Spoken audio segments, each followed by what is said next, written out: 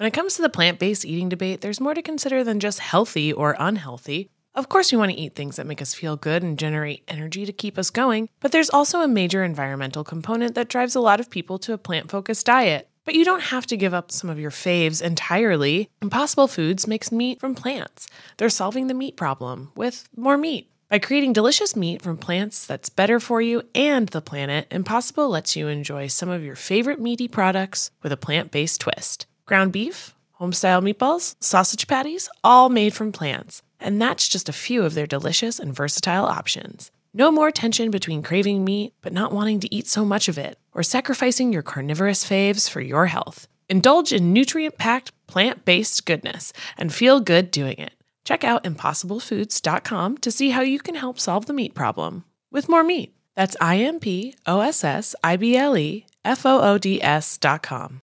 When you need mealtime inspiration, it's worth shopping Kroger, where you'll find over 30,000 mouth-watering choices that excite your inner foodie. And no matter what tasty choice you make, you'll enjoy our everyday low prices, plus extra ways to save, like digital coupons worth over $600 each week. You can also save up to $1 off per gallon at the pump with fuel points. More savings and more inspiring flavors make shopping Kroger worth it every time. Kroger, fresh for everyone. Fuel restrictions apply.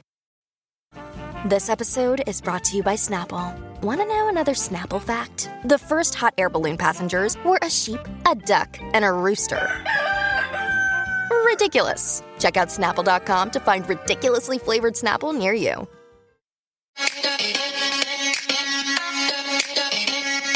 Welcome to So Bad It's Good with Ryan Bailey, the podcast where we cover all the pop culture we love to hate, from the classic reality TV moments of the past and present to the latest Daily Mail headlines and everything in between.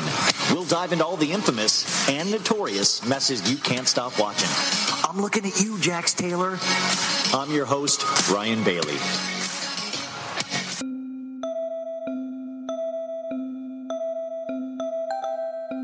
Yeah. This album is dedicated to all the teachers that told me I never amount to nothing. To all the people that lived above the buildings that I was hustling from that called the police on me when I was just trying to make some money to feed my daughter. And to all my peoples in the struggle, you know what I'm saying? It's all good, baby, baby.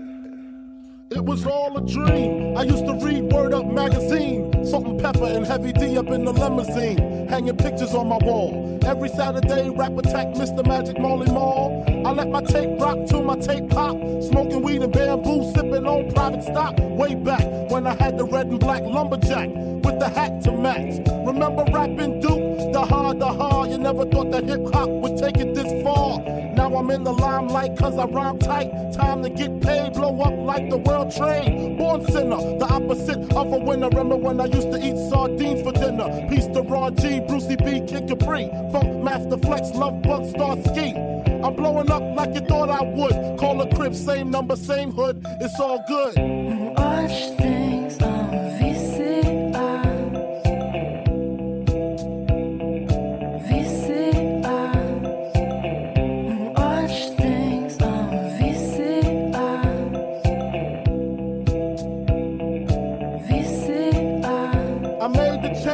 from a common thief to up close and personal with Robin Leach. And I'm far from cheap. I smoke skunk with my peeps all day. Spread love, it's the Brooklyn way. The Moet and Alizé keep me pissy. Girls used to diss me. Now they write letters cause they miss me. I never thought it could happen, this rapping stuff. I was too used to packing gats and stuff. Now honeys play me close like butter play toast. From the Mississippi down to the East Coast. Condos in Queens, indo for weeks. Sold out seats to hear Biggie Small speak. Living life without fear, putting 5 carats in my baby girl ear. Lunches, brunches, interviews by the pool. Considered a fool cause I dropped out of high school. Stereotypes of a black male misunderstood. And it's still all good, Watch things on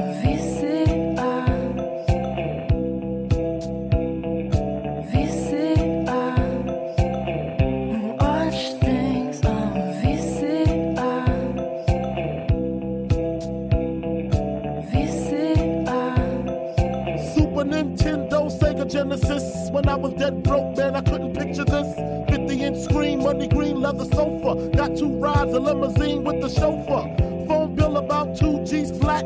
No need to worry, my accountant handles that. And my whole crew is lounging. lounging, celebrating every day, no more public housing.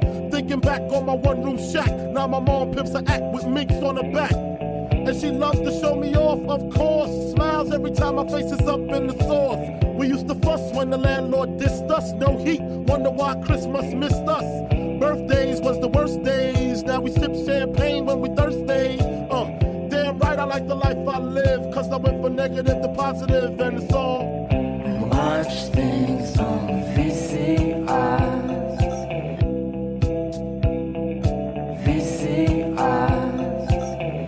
Watch things on VCRs.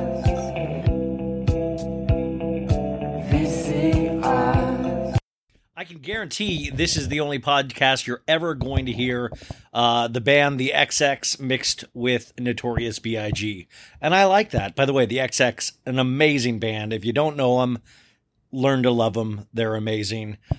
So Bad It's Good with Ryan Bailey. This is Ryan Bailey. This is your Thursday episode. We've made it 80% through the week. That is cause for celebration wherever you are. Just scream a blood-curdling scream, whether you're in the car, whether you're at work. Yeah, look at that weird guy that you work with 2 desks down and just like, we're at Thursday! And do we work in offices anymore? I work mainly at home by myself, and I feel like you can really sense that. I hope everybody's good. We got a great show for you today. I'm going to talk about a bunch of pop culture stories as we do. And then I've got this great account that I want you to follow. Her name's Grace Acuna, but her account, and I really, because I geek out about this stuff, so I assume you're like me, but just with better jobs and families and stuff like that. It's called Bravoholic Data. And Grace breaks down all of the screen time of all of our favorite shows on Bravo. She also tracks the Instagram growth of all of these Bravo celebrities. We talk about Miami today. We talk about OC. We talk about Beverly Hills coming back. We talk about Below Deck. It is just such a great conversation, and it made me feel so smart because, you know, I almost wanted to call my math teachers from high school and go, hey, guess who used math today? But it was like fun math. Like, this is how I would have learned math. I could have been A Beautiful Mind or Good Will Hunting if it was all just revolving around Bravo stats. You know what I'm saying? And especially, we've got a lot I'm very curious about this week to see what Jenny from Salt Lake, if she takes a dip. There's a lot of news about Jenny happening today, which we'll get to lightly. But I want to talk about Britney. I want to talk about Machine Gun. Now, do I have a Machine Gun story? I hope not. There's a lot of stories, but let's start. Let's start easy. Let's start with Real Housewives of New Jersey. Their taglines came out today, and these were so-so. You know, taglines usually take me 2 or 3 episodes to grow on, because I got to see, like, I got to start laughing at them ridiculously based on the plot lines of the ladies. So these, okay, so this is, getting this from an account called CC Loves You. Okay, so this is Teresa's. I have a new king, but I'm still the queen of New Jersey. So she's putting her boyfriend, Louis, in her tagline. Like, it's not like if we're worried about Louis being kind of in it for the fame, like, maybe don't put him in the tagline. Like, it doesn't assuage my fears, you know? Now, Jennifer Aydin, who, by the way, Jennifer Aydin got like a Whoville nose all of a sudden. She got a Naomi Alindo nose. Sorry, yeah, started hiccuping. From Southern Charm. She got like, there's like a little upswing on her nose. Like, it's like, you know, she's doing like a kick with her nose, like in Chorus Line or something. So yeah, and her tagline kind of admits it, goes, "My nose may be new, but I can still smell a rat."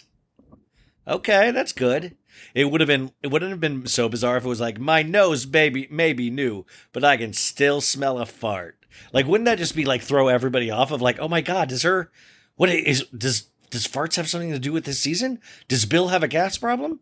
Now, let's see here. We got, oh my God, Jackie. Oh my God, I blanked on Jackie's name, you guys. I gotta tell you, I'm not a huge fan of Jackie. Like, I thought she did good on the first episode of last season, and then she kind of really fell off for me, so I don't know, we'll see. Hers is You don't have to pay me a compliment, but you do have to pay me respect. No, I don't. No. You just don't. I mean, like, it's just not legal. You don't have to. Now, I love my, this is, Marge, Margaret Josephs, who, I really love. She says, I say, when you have nothing to hide, there's nothing to lose. Now, I like that. There's like a bit of danger in that. It's like, don't fuck with me because I have nothing to lose. I'll cut you, and I'll cut you deep. Now, Dolores looking extra beautiful this season already. She is really, okay, so people have asked me, and I got to write this down, or if somebody can keep a list for me. People have recently asked me, like, celebrities that I like or housewives that I like, and I always forget because I'm just like, well, I've seen them all. Like, the Kardashians do nothing for me anymore. Like, but I will say there's two lately, and I know I'm typical. There's like a typical guy thing, but like Sydney Sweeney from Euphoria, like, yeah, and she was from The White Lotus too. I kind of dig her. And Dolores, I kind of dig too. But not, like, just like a sweet, like, we'd hold hands in a park kind of a thing. So Dolores is, I don't start the drama, but I will stop the show. Because I think that's nice because it's like, she doesn't get in people's business, but she's also a showstopper. I love that. Now, Melissa's is the big fail of this whole group, unfortunately. Some people are born great, and some people are born Jersey, which is just like such a rip on Jersey. Also, it's the Real Housewives of New Jersey. Like, I feel like it's classist. Now, Melissa went on record to say that she was not able to pick her own tagline, and says in an Instagram story, fun fact, I hate my tagline, and I definitely didn't pick it. Hashtag, I'm not the boss. Hashtag, I don't understand it.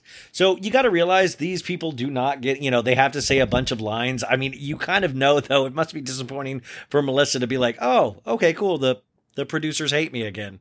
Like, like the producers are like, should I be saying I eat my own poop? That feels like it's too much. I feel like people might be weird. No, Melissa, it'll be great. You say that. It'll be fun. It's going to be a fun line for you.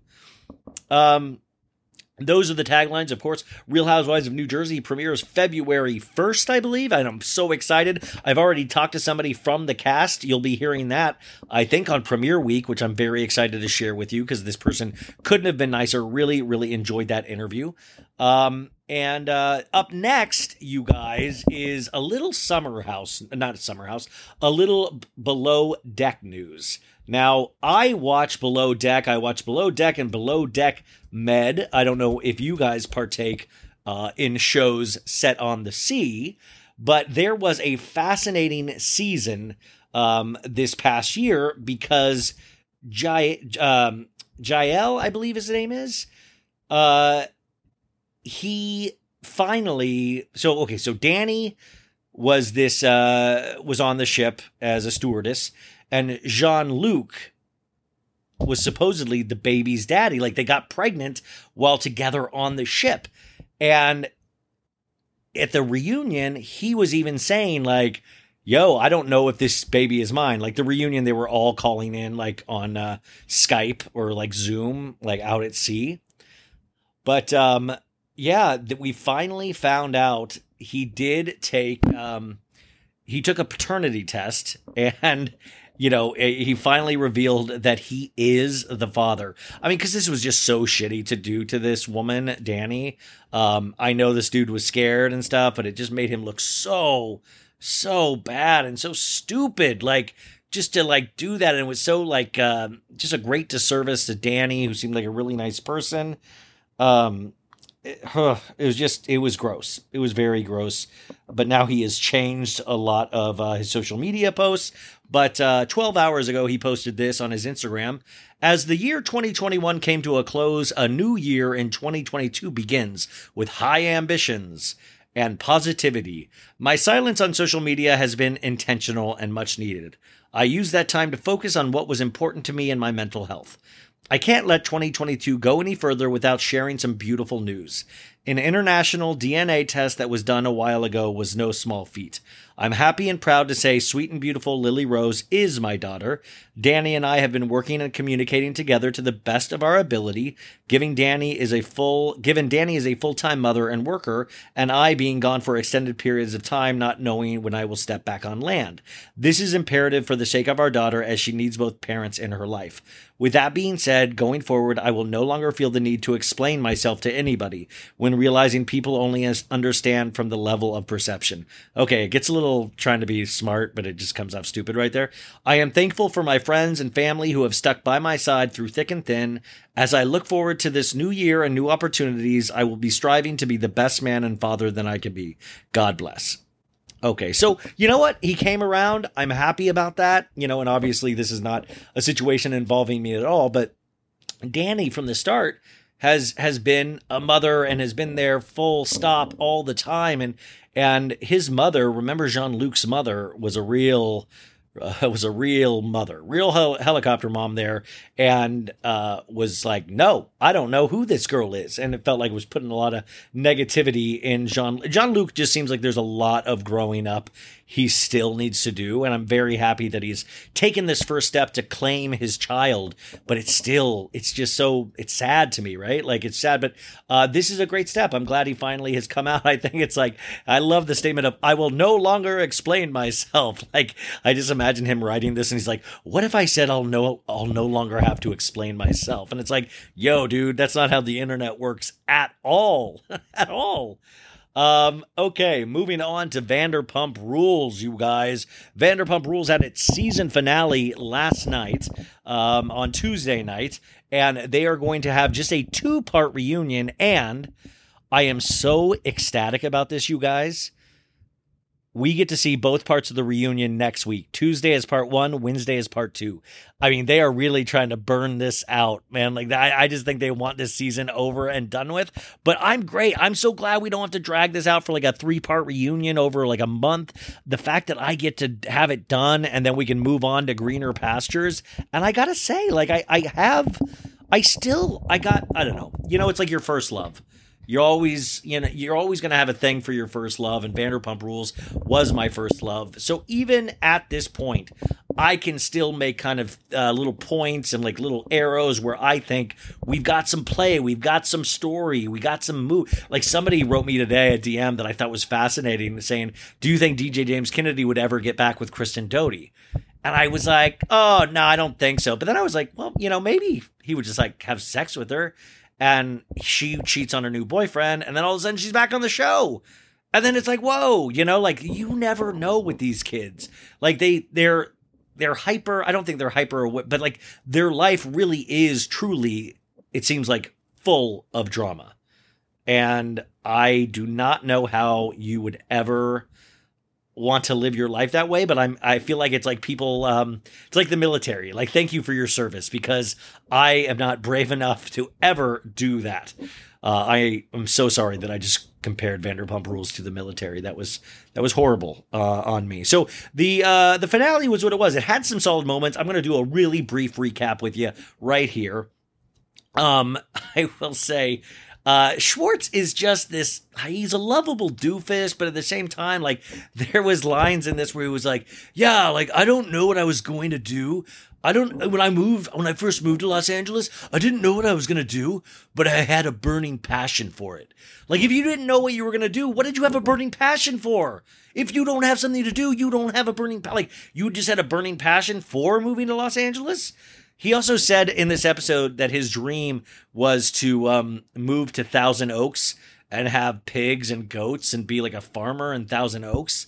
Like, I sincerely sometimes worry about Tom Schwartz. Like, that's like Michael Jackson shit. That's like, I'll have Neverland. I'll go to Neverland and I'll have a little choo-choo train and I'll have a little roller coaster and then I'll have slumber parties on Fridays and Saturdays. Sunday's a school night. Like, it's too much, Tom. Of course, Sandoval says his dream is to have a cover band. And by the way, Sandoval's dream came true. He definitely has a cover band. So they're in Santa Barbara, of course, for DJ James Kennedy's and Raquel's engagement party. They take out this boat during the day to get out there on the water. Raquel is giving James an awkward lap dance. Like, Raquel is an angel. And sometimes with angels, you don't want or expect them to be sexy. Like, me watching Raquel grind on DJ James Kennedy made me uncomfies, you know? Like, I was like, ooh, I was like, goo, goo. I was like, ugh. Like, I covered up my eyes. Not that Raquel is one of the most gorgeous girls I know, but it just, I don't know. It was just like, then I hate to even admit it. Then I was like, I mean, have you guys pictured them having sex? Or sorry, making love? Have you guys done that? I can't even get past them pulling their pants down. Like, it just does not seem like it would make sense. Which, by the way, I've always said this, but remember the first time you had sex? I know this sounds like, of course, like, I still, like, I know the mechanics of it now, barely. But even then, I was just like, how does this really work? Like, this seems, you know, like... Okay, anyways. I share too much with you guys. I love you. That's why I share. So Tom is, like, throwing Gold Bond powder, I think, all over his face. It looks like cocaine. And then he tells Ariana that she stole Goldie Hawn's outfit from the movie Overboard. Yo, dude, that's why I love Sandoval. I love that movie Overboard with Kurt Russell and Goldie Hawn. It's a classic to me in my household. Overboard comes on TBS. You watch it on a Sunday. You just got to. It's the rule. It's the law. And if you haven't seen Overboard, you're missing out. I think the movie still holds up. That is a fabulous Sunday afternoon movie that I would even watch with the commercials. You know? Like, that's a movie where you're like, okay, you're hungover. It's a Sunday. Overboard's on. You get, like, a nice Diet Coke with ice, maybe some chips, and then you just kind of, like, zone out. And then the commercials actually give you a break to play around on your phone, you know? Sandoval, Ariana says, you know, that, you know, the people gathered here for this all truly love each other and want to be better friends. And I will say that is kind of the case with this. You can tell, except for Lala, that everybody made a concerted effort to get along. Now, you could say Katie and Tom Sandoval had their bumps. Lala had bumps with a lot of them. And Brock and DJ James Kennedy. But, like, for the most part, you could tell that they kind of made this arrangement of, like, yo, this season, let's try to have fun. Maybe too much fun, or let's try to, you know, and really try to get along and be there for each other. So you saw Tom putting together Richella for DJ James Kennedy. I thought you saw a lot of these big movements because they really were trying to make this a season. And you'll hear in the Tom Sandoval interview, which I believe will come out on Tuesday, finally, thank God, on the first night of the reunion, is that he even said was that we were lucky to get picked up again. But, you know, it was dependent on, let's do a lot of cool stuff. Let's do things. Let's do big things. Like, this is the reality of our lives, but let's go, you know, let's do Richella. Like, I want it to look cool on screen. Let's do this. Let's do that. So there was so many events, and we didn't, like, I know for a fact they had a Britney Spears night where they all dressed up like different Britney Spears characters. And I know that didn't make the cut. I know, cause I had just seen all of them on their Instagrams filming this stuff. So, you know, the whole big thing about this trip too is that Sheena and Brock just got engaged, but nobody knows except for Tom Sandoval and Ariana. And they were going to sneak off and have Tom Sandoval marry them. And he brought along his, officiant certificate. I loved how serious he took that. But, you know, they're getting the vibes that it might not be right. Sheena slept on it and it doesn't feel right. And I was like, whew, that is a big sigh of relief, because that would have been horrible, right, guys? And Sheena says that she's a people pleaser. And I was like, okay, Sheena. And Brock said he's a people pleaser too. And I was like, okay, Brock. Yeah, Brock goes, we're both people pleasers, right? Sandoval, at this point, if you see his boat outfit, he really is dressed like Robin Williams in The Birdcage. If you've ever seen that movie, it's very Robin Williams in The Birdcage with better sunglasses. We now cut to an alpaca farm. Ariana's loving the alpacas. Brock all of a sudden, like, the alpacas are a known species. They're 2,000 years old. He's like spouting off alpaca facts. And Sheena's like, oh my God, look at my little zoologist. And he's like, did you know that alpacas got better? And Sheena's like, I'm very impressed, Brock. Now we cut to Lisa, who's just gotten off a horse, and she has her horse helmet on still, and she's setting up a picnic for DJ James Kennedy and Raquel. And, this is what she wanted to give them is, this is the best little lunch she can give them, this picnic. And she also says that Raquel is the best chance for James Kennedy to be given. Like this, Raquel is something that he needs, he doesn't deserve, and it's his best chance to survive in life, Lisa says. And I gotta say, this is really why DJ James Kennedy, love him or hate him, is very much like Jax. Because people give both of them so many chances. Like, people really believe in both of them, and I'll never understand why. Now, DJ James Kennedy I like a lot more than Jax, but even it's hard with DJ James Kennedy because he really does pop off so quickly. And so that there's some real damage there. Whereas Jax pops up, he says there's real damage there, but I think he's just an asshole. So it's different, but it's like the same thing where he's pissed off. They've both pissed off so many people, but so many people, they're both charming in their own way that people truly believe in them. So they make a lot of their friends look like idiots time and time again. Like, how many times have we seen Lisa give him his chance? Like, I feel like Lisa thinks DJ James Kennedy is her son as much as Max is her son. So DJ James Kennedy's tearing up at Lisa talking and, whatever. So we cut back to all the other gang eating, and Brock stands up and he's like, hey, I got something to tell ya. Hey, Brock, I'm from New Zealand. I got something to tell ya, mate. Sheena and I got engaged a few days ago. It's kind of turning French now.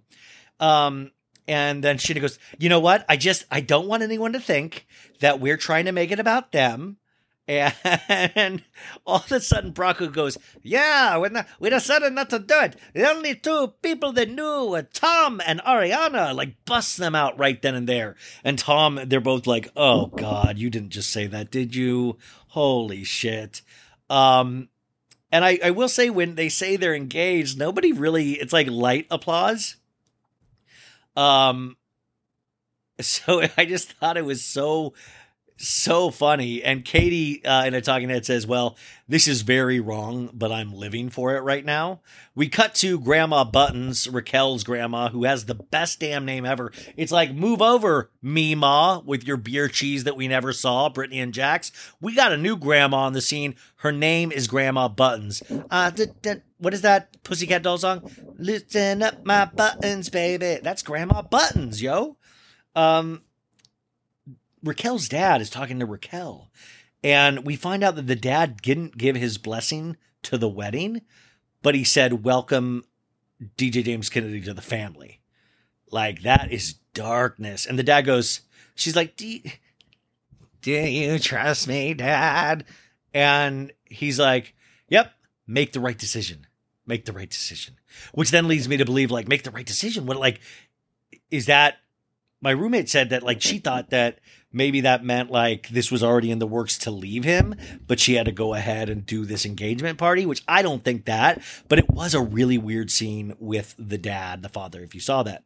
Now, DJ James Kennedy's with his mom, and his mom is always, woohoo, wackadoo. One time, I saw DJ James Kennedy perform at Sir, and, it's a very, very tiny dance floor, like, 15 people can fit comfortably, and that's kind of tight still.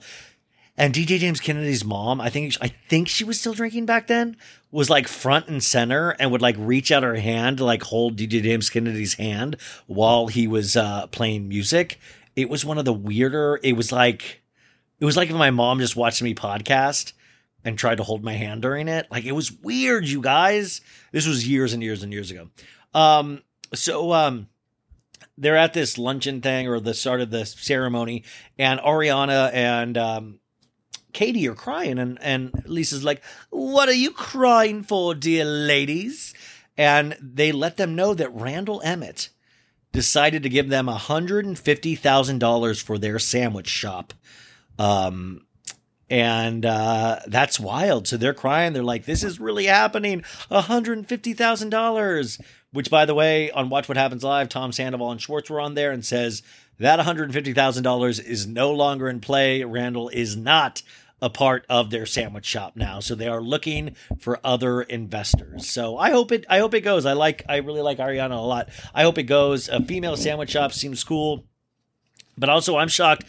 I want to know more about that story. Like if Randall wanted to keep in just to stay close to Lala,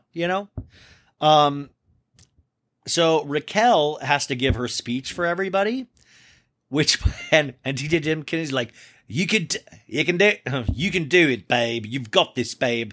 You've got this. You can conquer your fear of public speaking, this was one of the weirdest story arcs of the season, was Raquel's fear of public speaking. And I was like, oh no, the last episode we're going to get her to do a speech. Like this is full circle for her. And I thought it was just so cheesy. So Raquel's like, giving the speech like, we're so happy to have everybody here.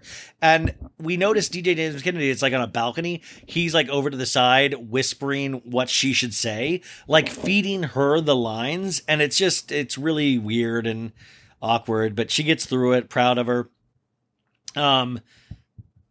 So DJ James Kennedy now, he's DJing at the party. Yeah. And then Tom Sandoval is talking to Lisa, and Lisa is scolding him for not having Schwartz and Sandy's done yet. And Schwartz is like, yo, Lisa, you've got to back the fuck off, Lisa. It's happening. Like, he's like, why are you always like this? Come on. And I will say, talking to Tom, he did say they had to rush Schwartz and Sandy's to actually to get the season. Like he was like, that was a part of the thing of like, this will be a great for the actual show, but it rushed things to a point where they couldn't get everything done. There was just no way that was going to happen, but it definitely is happening. Like he was showing me the actual designs of it when I was at his place, the actual logo, and it was really cool. Like, I mean, it was a lot. It's just, these things actually do take time, but I don't know. So, Tom goes, it feels you're more supportive to the girls and not me. It's hard to believe we aren't idiots. You're still looking at us like we were 8 years ago, and we've grown up. We are who we are today. And I get it. It was like this, but Tom always just kind of like, he gets so passionate so quickly because he believes in things so much, and he needs to step off the gas a little bit, is that I think he can be confident in his abilities at this point where he doesn't need to ride so hard for himself.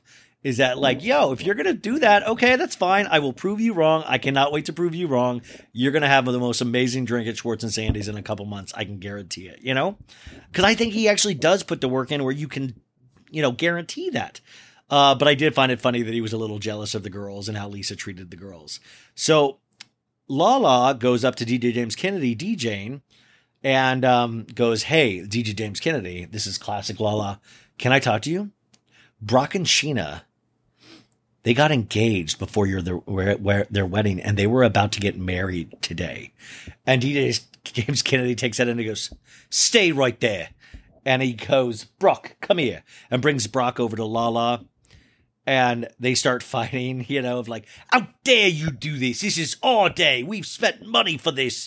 And poor kid, there's like a shot of Ken, and Ken looks like he's on his deathbed. He's just like, he's seen so many of DJ James Kennedy's fights.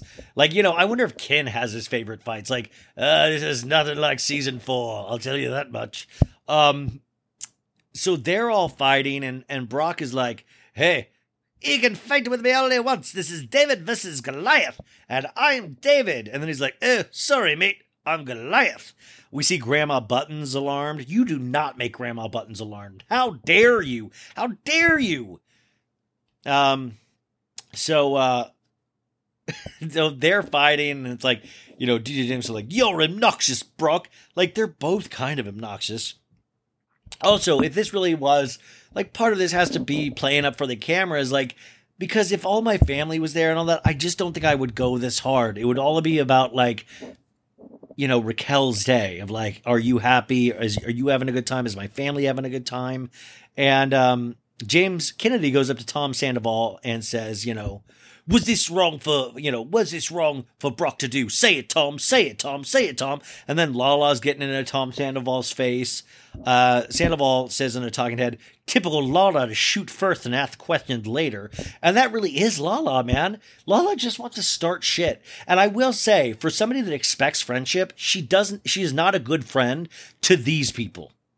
She's a good friend to DJ James Kennedy, maybe Katie a little bit because she wants so badly to be saucy, but that's it. Like, I'm sorry. That's just like, Lala doesn't get along with this cast. She doesn't want to be a friend with this cast.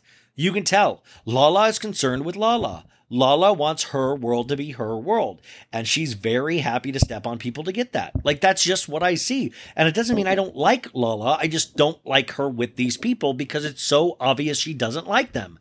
She is so, it seems like so far up that Stassi whole posse, the ass of those guys, you know? So, you know, now Sheena's involved and Ariana is like, you know, and Lala like, get your finger out of my face, Ariana. And people are like, lower your voice, Tom, because Sandoval's jumping in. And Sandoval says, to me, it doesn't seem like Lala wants to see Sheena happy. You know, that's what this seems like. We finally see Randall there. And Ariana sticks up, and says, Lala, you're putting a bizarre spin on all of this. And she makes fun of Lala's voice. I'm like, and says, there was no need for this. Lala isn't a real friend to these people. And Ariana goes, you're so cool, Lala. And she's like, yeah, I am. Maybe one day I'll teach you. And Ariana goes, babe, I was born fucking cool. Everyone fucking knows it. Now, it's a good read. It is a good read. And I know Ariana isn't as cocky as that read in real life, but it's a good read. DJ James Kennedy goes, this is my night. I spent thousands of dollars. We brought Grandma Buttons here. He actually says we brought the buttons. How dare you? We brought buttons. James' mom gets involved, which is just like, I love when James, like the one time James' mom does a mom thing of like, let's all calm down. Let's these kids do. And Brock is crying, of course. And DJ James Kennedy in a talking head is like infuriated. He's like, I got Coachella when there was no Coachella. He's talking about Richella. And it was like, no, Tom Sandoval did Coachella when you know. And then so Brock goes, fine, I'll leave. I'm going to get out of here like a little leprechaun. Eee! And he gets out of there and Sheena's going with him. And then Sheena goes, wait, can I stay? Did we both get kicked out or can I stay? And he's like, yeah, I guess. But wear your ring, honey. And like, that is the most Sheena thing of all Sheena things of like her fiance gets kicked out and she goes, can I stay? That is so Sheena. And by the way, Sheena doesn't seem to get it to this day because she's already on Twitter going, I don't see why people can't just be happy for me. It's like, you don't get it. She still wants to fight over all of these things. And I was just like, oh man, I remember Sheena's first wedding. Like, you know, we've all gone through this with Sheena. Sheena doesn't realize we know her like some of these people know her. You know, we know a very specific version of Sheena, Shishu Shay. So DJ James Kennedy says, he lost a friend tonight. And Lisa comes up and it's like, no, you know, it's all good. Come on. He's like, I am all right, Lisa. I am all right. Yes. And, you know, that is the season finale of Vanderpump Rules. And next week, I really think it's going to be amazing. I really do. It looks like they've got a lot of amazing stuff. We do know DJ James Kennedy and Raquel break up. She gives the ring back. We have a lot of Lala and Randall stuff, which had just happened as well. So I'm kind of fascinated to see this. Now, of course, these reunions are wild when they film them because so much stuff happens afterwards. Now, we had a huge thing with Jenny on Real Housewives of Salt Lake today. And, you know, if you guys saw, she had posted some really hate-filled Facebook posts over the last year or like a year ago. She had left her Facebook account up, even though she says in her statement she had deactivated it. But it was saying a lot of stuff like George Floyd was a drug addict and overdose. Like it was, saying that you should run your car over protesters. It was a lot of really intense things. Now, I don't care if you're a Republican or a Democrat, but if you're going to talk about violence to me in terms of hitting any, I ain't down with that. Sorry. And I'm really not looking to argue this point, but this was a lot of hateful stuff, and it got found and it got put up, which begs the question, as we always say with Bravo, is like, who's vetting these people? Now, I go back and forth on this too, because listen, we're not all the same person. Hateful things are said all the time. We've got to accept that there are hateful people out there. So my thing was that, we've already shot the reunion. I want Andy to do another, sit down and talk to her about what she thinks, especially what her views are about race in America, because part of Jenny's storyline this year has been Mary Cosby saying that she had slanted eyes and being offended by that. And then it's just like, okay, well, hurt people, but she was saying tons of really offensive stuff, using the terminology of like these blacks and stuff like that, just really made me very uncomfortable. And I just don't think there's a place for that. I don't think there's a place for that with Democrats. I don't think there's a place for that with Republicans. But I do want to hear what she has to say about it. She's a very a well-educated woman. And now remember, if you remember her niece's TikTok that got released a long time ago, that said a lot of these kind of similar things about Jenny of like, my aunt is a little off, and it seems like that is proving to be the case. Now, Jenny made a statement finally today after so many people were making comments about this. And by the way, they are filming the third season as of last week. And I believe Jenny's a cast member. So I don't know if she will remain a cast member. But I want to put that out of like, a lot of people are like, well, I know what she said. She just deserves to be fired. But they haven't fired Ramona yet. Ramona said a lot of wild shit. Now it's way worse with Jenny in terms of just what she's posted on social media. With social media, it's like, just post memes about like housewives and poke fun at them. Like, you don't need to go that hard. Like, why are you going that hard? Why are you like showing the hate online? Like, I sometimes just don't understand that. It's like, maybe it's like people feel like it's their only power or something to express themselves. But I don't know. It makes me sad. I think it probably makes you guys sad too. So this is Jenny's apology. I don't know what you guys think about it. She said, I want to acknowledge and apologize for my deleted Facebook posts from 2020 that resurfaced today.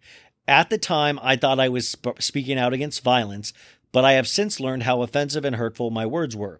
It's why I deactivated that account more than a year ago, and why I continue to try to learn about perspectives different from my own. I regret these posts and am sincerely sorry for the pain that I caused. So this is kind of a very it's a very by-the-book apology. Now, us Bravo fans, we've been through the ringer in terms of apologies. I'm sure it's a form letter at this point, so it'll be very interesting. Now, Bravo doesn't really do a lot when it comes to these situations. I thought this was a little bit more egregious than usual, so it'll be interesting to see what happens. Sometimes I know I'm not the person to lead this conversation as a white dude, but I am very interested in this conversation. I am very interested to see what they do. And I personally just don't. It's like the criminal stuff with Erica or the criminal stuff with Jen Shah. It's like, I don't know. Like, I don't know if I turn on the TV to watch somebody hate on race or watch somebody, I don't know. It's a really interesting thing to think about, and the discourse hopefully can be a little more nuanced than discourse I usually see around these topics, where it's just like cut and dry, like fuck you, no fuck you, no fuck you. And I truly want to know why Jenny thinks some of these things. I don't know. So I'm not going to keep getting into more of that until I know more information. And I wanted to end before our guest, which, by the way, you got to stay around for the guest. I'll put the timestamps too if you wanted to skip there right now. I totally understand it. Remember, this show is your show. You can go whichever way that you want to with this show, and that's why it is so exciting. Also, if you need more, me and Maritza Lopez did a 2-hour shooting the shit / Real Housewives of Miami recap over on the Patreon. And I start Gallery Girls this weekend, episode 1, which I'm very excited to recap over there. So baddies, thank you so much. I love you. Thank you for supporting me. It's just a little club we have. We call ourselves the Baddies. It's a cool name. Oh, and sorry for my mic, you guys. It keeps loosening up, so that's where you're hearing a little bit of that mic noise. So I apologize. I'm trying to keep it straight, but it keeps falling, and that's where you hear that. So I wanted to end with a little bit more Jamie Lynn Spears and Britney Spears, because it seems like 8 billion things happened today. Matthew Rosengart, Britney's attorney, was back in court today, and in 7 days, Britney will have access to her money finally. And I'm going to talk about that in a second. But really quickly, I wanted to give you a recap. My friend Marissa listened to Call Her Daddy, so I didn't have to, the podcast. And, I didn't want to listen, to be honest. I love Britney Spears. I don't give a rip about Jamie Lynn Spears, but I want, I want to pay attention to what that is. Of course, the Call Her Daddy I talked about on Monday, I believe. And Sandra sent me a note a little bit more about Alexandra Cooper, who hosts Call Her Daddy. So Alexandra and this girl, Sophia Franklin, hosted Call Her Daddy together when it was at Barstool Sports. Alex stayed with Barstool. Sophia left and started her own podcast, Sophia with an F. So can we get Sophia, Sandra? That would be interesting. Sounded like a super toxic thing because Barstool made merch that said Team Alex, cancel Suit Man. Sophia talks about her mental health during all this a lot. Alex had 6 or 7 more months with Barstool and then signed with Spotify for 3 years, a $60 million contract. Since the switch to Spotify, her whole show has changed. Sandra says she now interviews more celebs like a normal pop culture show. Not much sex anymore. You and me both. Hey. With Sophia, Alex had her jokes ghost written, and they played a persona in a way. So now it's celebs, relationship advice. She dipped her toes into TikTokers, therapists, things like that. Pretty sure her audience went younger than it was before and less males now too. So a lot of people have stopped listening, but we're all talking about it, but I just think that only works a couple of times before people genuinely kind of think you're disgusting for actually giving people a forum. And I've had a few guests. And I've actually have like a guest coming up that I was going to release today, but I wanted to talk about Britney Spears, and this person is, Britney Spears adjacent. But I've done the interview like months ago, and I was just like, damn it, I don't want to talk about Britney and put this person on the same episode as Britney, even though I am fascinated by this guest that I have on. But the Jamie Lynn thing, especially now, it's such a grab for both of them. Jamie Lynn wants the attention. Alexandra wants the attention. Like, I don't really think Alexandra Cooper really wants to speak to Jamie Lynn Spears, so it's just kind of weird. So Marissa listened to this for me. Thank you, Marissa. And so here's some highlights. She says that she wasn't planned. She was an accident baby, which, wow. She didn't know her mom. She didn't know why her mom didn't leave her dad for being abusive earlier on. She felt that Justin Timberlake was a positive male father type figure in her life. She talks about how sad she was when Justin and Britney broke up. She wrote that Britney was changing when Jamie Lynn was 11. Wrote that Britney was changing when Jamie Lynn was 11. Debilitating exhaustion. I guess her personality started shifting Britney. Then she talks about the lie about the knife. Says Britney grabbed a knife and Jamie Lynn took them in a room, and saying she was scared. So there's like this whole lie that Britney's furious about. If you read her Instagram posts saying Jamie Lynn lied about this never happened. Britney never took her or threatened her with a knife at all. It just never happened. Was told to be quiet about things so she wouldn't speak up and realize that's not normal. She and her mom would fight a lot. Her mom would lash out and hit her with a beaded purse. Makeup artist saw the bruises on her neck. Felt like a prop. She couldn't voice her opinion or do anything that would put Britney in a bad light. LOL. They didn't compare. Well, you don't have to do it anymore, right? They didn't compare each other. The world did, she says. Says, doesn't matter who her sister is, it shouldn't diminish Jamie Lynn's experience. It felt like her whole life didn't matter, and she cries at this point. Britney offered the mom a house to get divorced, and she did that. She did, but Jamie still came to Lynn's house. The dad, Jamie. Supposedly it wasn't comfortable with staying in a house that Britney bought. Oh, I'm sorry, Jamie Lynn. You weren't comfortable. Didn't like that Britney was the breadwinner. Being young, she would see Britney have episodes. Keeps saying she can't speak how it affected Britney, but can speak about her and her experience, and it doesn't diminish her own experience. Her friends showed her a pic of Britney shaving her head, and that's how she found out. She knew her parents would want to isolate her when they found out she was pregnant, so they bought burner phones because they wouldn't want any of the information out. Lynn wanted the team to fix Lynn, and the team kept trying to get Jamie Lynn to have an abortion. Oh, this is about her pregnancy. Okay. Sorry, her experience. I thought we were talking about Britney's. So Lynn wanted the team to fix Jamie Lynn, and the team kept trying to get Jamie Lynn to have an abortion. Jamie then gave the rights to OK Magazine to her being pregnant. She moved to Mississippi when pregnant. Britney didn't know before the article said Britney couldn't know. And she found out from the paparazzi that her sister was pregnant. She closed herself off while Britney went through everything in 2007. She was very monitored by her mom, and TV got her, her mom and TV. She got her GED. She went to get emancipated, but she never did get emancipated. They agreed to let her do what she wants. Claims she never asked Britney for money. Now, that's all information. It's probably kind of jumbled, and you're like, oh, okay. But the point is, and I said this yesterday too, was that for somebody that this is the story of your life, it seems like this is all about Britney. And that's where the problem is. So I get it. I get I try to be sensitive to the fact of like, wow, I understand that there must have been some problems having that kind of legend in your family, and that you're in her shadow in a way. But we're also dealing with somebody that has said, please stop talking about me, my family especially. Stop making money off of me. So for Jamie Lynn to make money off anything involving her sister, I think is just moralistically wrong. And like, as a family, wrong.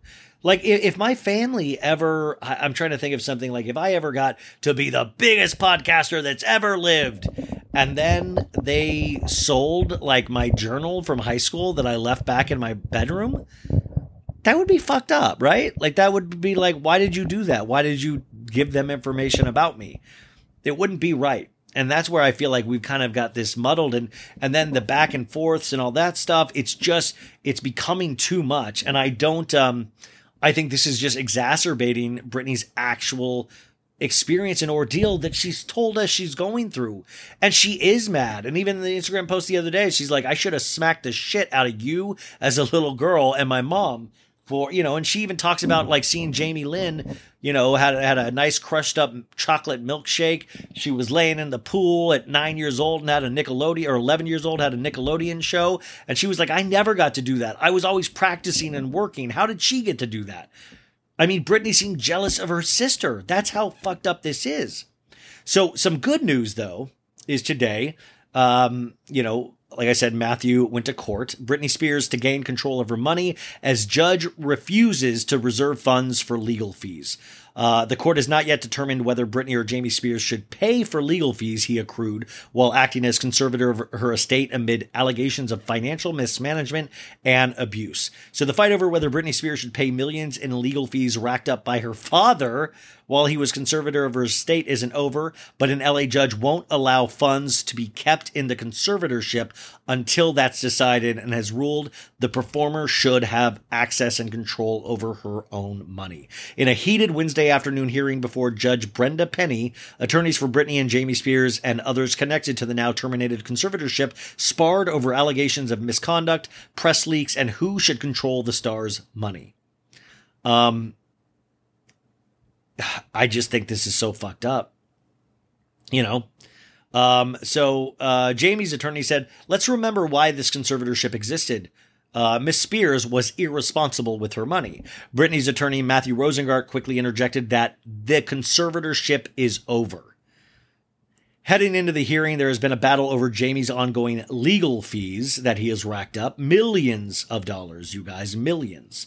One firm alone, Hall & Knight, has pinned his fees at more than $1.3 million. That's one firm. One firm. But, God. Ugh, so gross. Rosengart insisted he can deal with fee requests if necessary, in regards to people trying to get money out of the estate, arguing that Britney has the money to pay her lawyers and she's not going to dissipate her assets. Ultimately, Penny refused to set aside funds and explained that there are statutory protections in place to make sure lawyers get paid in the event an order is issued granting their fee requests. And there is a lot of evidence to say that this man, Jamie, mismanaged $60 million worth of funds. $57+ million worth of funds. This guy's a bad man, you guys. This guy is a very bad man. And Matthew Rosengart out of court, because this is the other thing, is that they tried to pull this move where Jamie wants Britney's medical records released to the public. And the lawyer said the people deserve to know. And that is just one of the shittiest things you could ever do as a parent, as a person, is that this father, right? Like, this is just gross. This is not what a family does. And this man is out for himself and for money. But he then wants to release his daughter's mental history to the world. That's almost like, yo, do that. Or if I don't get money, I'm going to do this. It's just ridiculous. And I love, and Matthew Rosengart said outside of the courtroom, he said, that's just wrong. It's morally wrong. It's not what a father should ever do. I mean, this man should be shamed as a father because it's not good.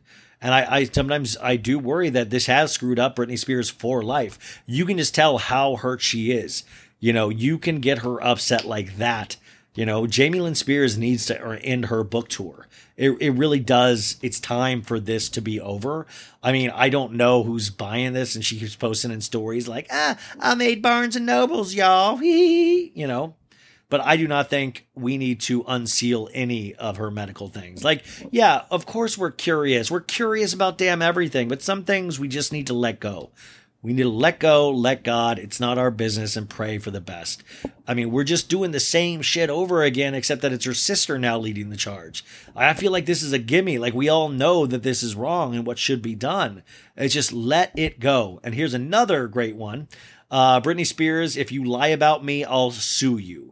Britney Spears has threatened to sue her sister, Jamie Lynn, if she dares lie about her while hawking the book. Britney's lawyer, Matt Rosengart, fired off a cease and desist letter obtained by TMZ to Jamie Lynn Monday. Rosengart was blunt, demanding you cease and desist from referencing Britney derogatorily during your promotional campaign. If you fail to do so or defame her, Britney will be forced to consider and take all appropriate legal action. The letter first obtained by Page Six is biting. Rosengart writes, we write with hesitation because the last thing Britney wants is to bring more attention to your ill-timed book and its misleading or outrageous claims about her. He also says Britney has not read and does not intend to read your book. She and millions of her fans were shocked to see how you have exploited her for monetary gain. She will not tolerate it, nor should she. And then he dumps hard on Jamie Spears.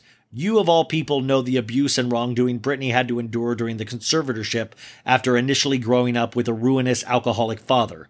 He points out Jamie echoed the same sentiment in her book. And then he goes after Jamie Lynn. Britney was the family's breadwinner, and she also otherwise supported you. Publicly airing false or fantastical grievances is wrong, especially when designed to sell books. It is also potentially unlawful and defamatory. Guys, I know, I am not a gay man, but I love Matthew Rosengart. That man, wow. Wow, finally somebody sticking up for and those guys where you're like, that guy knows what he's doing. I think this guy knows what he's doing, It's very exciting. That is very exciting, but very troubling. So, of course, we're always going to have more information about Britney to come. And I'm going to talk to my friend Jared, who's been on the pod, Jared Lipscomb. who's been on the pod before, makeup artist, huge in the Free Britney movement, because I just want to get some more inner workings, because I know him and the Free Britney people have worked so hard at all of this, and I'm very curious all of the next steps. So you guys. Folks, summer is just around the corner, so it's time to say goodbye to those jackets and sweaters and hello to shorts and tees. Now, I wanted to update my wardrobe for the long haul without spending a fortune, and luckily, I found Quince. Now, I have a lineup of timeless pieces I want that will keep me looking fresh year after year. I got a pair of tan shorts, I got a pair of green shorts. I cannot wait to style these for summer, and I gotta tell you, the quality is great, because Quince has all the seasonal must-haves, like 100% European linen shirts from $30, performance polos, and versatile flow knit activewear. The best part? All Quince items are priced 50 to 80% less than similar brands. Quince cuts out the cost of the middleman by partnering directly with top factories and passes that savings on to us. And Quince only works with factories that use safe, ethical, and responsible manufacturing practices and premium fabrics and finishes, so you can feel good about what you're wearing on every level. So upgrade your wardrobe. Go to quince.com/sobad for free shipping on your order and 365-day returns. That's QUINCE.com/sobad to get free shipping and 365-day returns. Quince.com/sobad.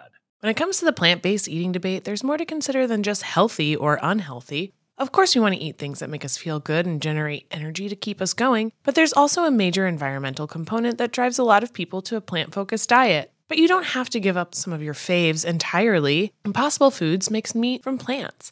They're solving the meat problem with more meat. By creating delicious meat from plants that's better for you and the planet, Impossible lets you enjoy some of your favorite meaty products with a plant-based twist. Ground beef, home-style meatballs, sausage patties, all made from plants. And that's just a few of their delicious and versatile options. No more tension between craving meat but not wanting to eat so much of it, or sacrificing your carnivorous faves for your health. Indulge in nutrient-packed, plant-based goodness and feel good doing it. Check out impossiblefoods.com to see how you can help solve the meat problem with more meat. That's IMPOSSIBLEFOODS.com. It's my favorite part of the show when we get to talk about our advertiser. This week, So Bad It's Good is sponsored by our friends at Green Chef. Green Chef is new to us, and I am so excited they are a sponsor this week. Green Chef, what it is, it's a CCOF certified meal kit company. Now, Green Chef makes eating well easy with plans to fit every lifestyle, whether you're keto, paleo, vegan, vegetarian, gluten-free, or just looking to eat more balanced meals, or just looking to eat good food, Green Chef offers a range of recipes to suit your preferences. So it has fresh produce, premium proteins, organic ingredients that you can trust. Green Chef is now the #1 meal kit for eating well. Green Chef offers 35 nutritious and flavorful options to choose from every week, featuring premium clean ingredients that are seasonally sourced for peak freshness. Green Chef's always changing variety of easy-to-follow recipes as well, and that means there is something new to discover each week so you never get bored. Green Chef makes cooking easy so you can spend less time stressing and more time enjoying delicious home-cooked meals. Green Chef's pre-made and pre-measured sauces, dressings, and spices get you more chef-curated flavor in less time. So avoid the long lines at the grocery store, because Green Chef is so convenient with pre-portioned, easy-to-follow recipes that are delivered right to your door.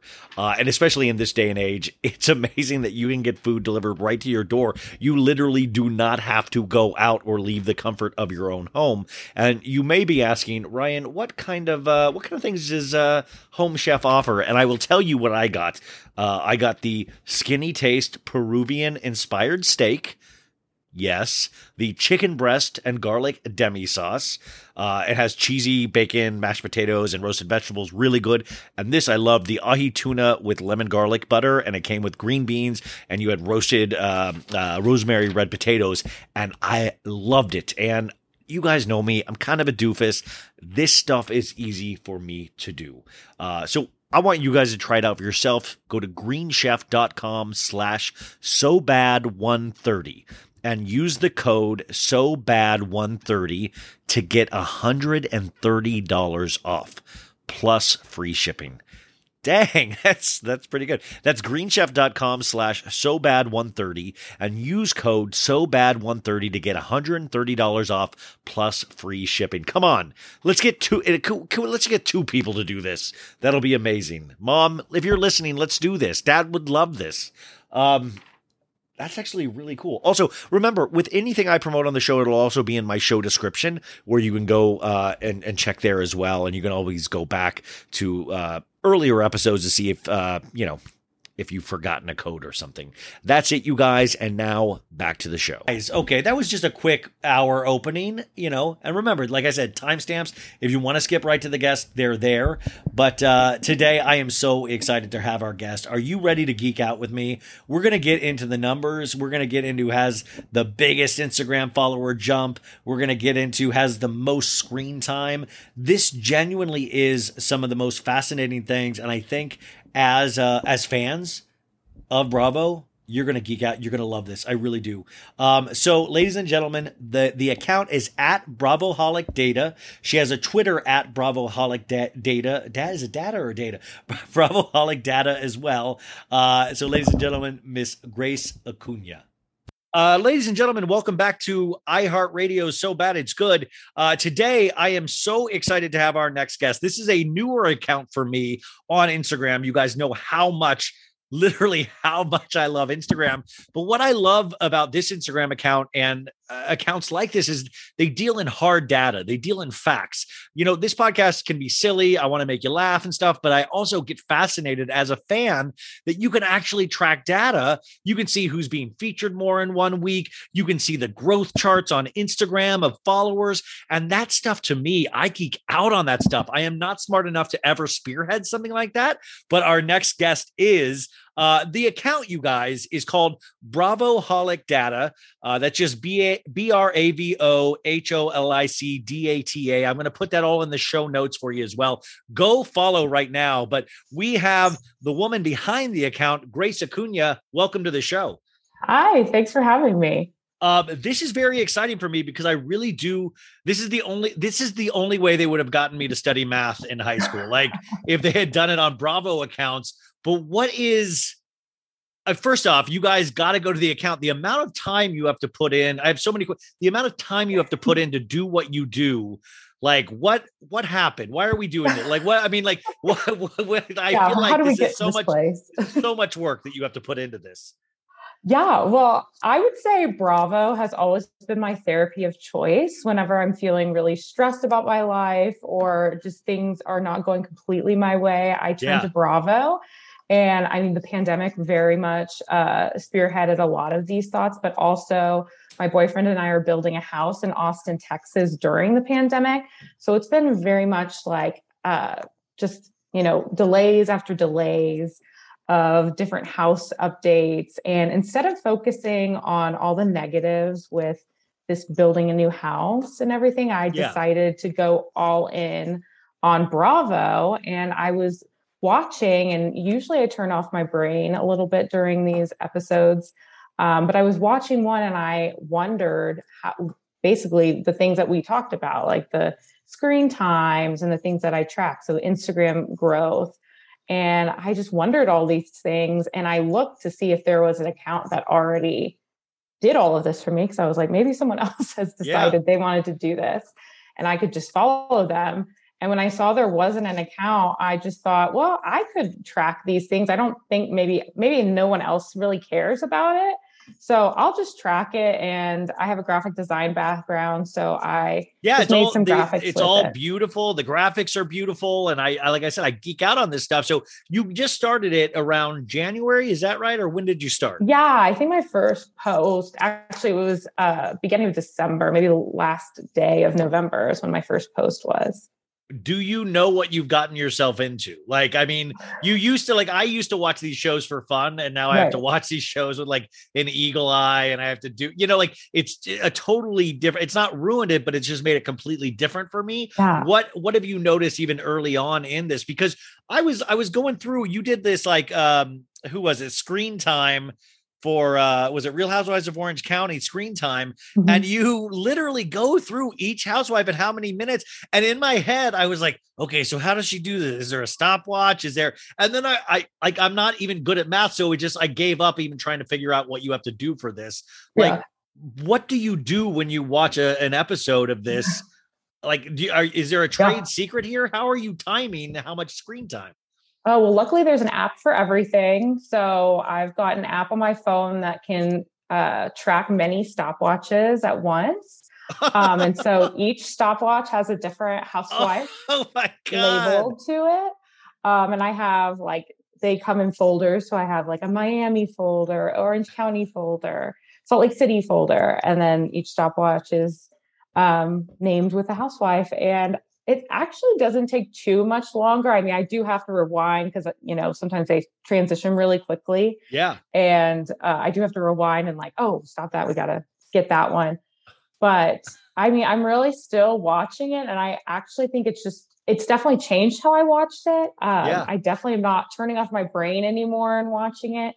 But it also has really opened my eyes to production and editing, and also how flashbacks are used in some series. Bravo, because Bravo, especially I noticed with Vanderpump Rules, especially they'll really hit flashbacks hard. They'll really because they have so many seasons to pull from. But it's really interesting that they were doing that with Real Housewives Ultimate Girls Trip too, because they were talking about every famous scene from all of these housewives. And at times I was like, I feel like I've watched 15 minutes of flashbacks in an episode. Right. Yeah. Orange County is a good example this season. They really rely on flashbacks this season. And even new content flashbacks, they are well, I guess that. Yes. I talked to Shannon necessary. A day ago, and then they'll flash to the dinner a day ago and have 3 lines. And I'm like, you did a whole shoot just for those 3. It really does. I don't know if it makes you appreciate the story structure, but you realize that there definitely is a story structure where they're putting in A storyline, B storyline, C storyline. And if you go by your data, which this is what I love, is Real Housewives of Orange County right now. The lion's share of Orange County right now is going to Miss Heather Dubrow at 20 minutes and 51 seconds. And which is, by the way, she's back with a vengeance. Now, the second person is Emily at Noella is second. Yeah, Noella. 14 minutes and 37 seconds, followed by Emily at 14:25. And interesting because we're starting to have a Heather Noella feud in Real Housewives of Orange County. Do you have opinions from this data that you cull? Do you then go, well, this means to me this, or I can postulate a theory that? Well, not so much. Well, I have questions that I think of afterwards. And that's why I kind of just presenting the data. If you notice, I don't really comment that much under my opinions or anything, but I have a lot of questions once I present the data. Do followers, does more screen time equal more followers, or does followers even equal likability? Noella is a great example of that. And Noella follows you, by the way.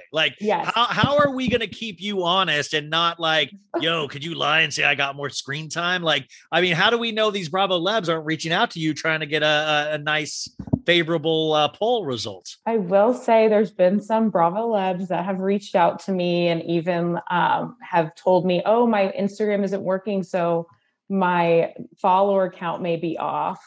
So I do think that there could be some of that going on, but I'm going to stay honest. I'm going to stay to the data. It's what I like to do. And, me and my sister do it old school.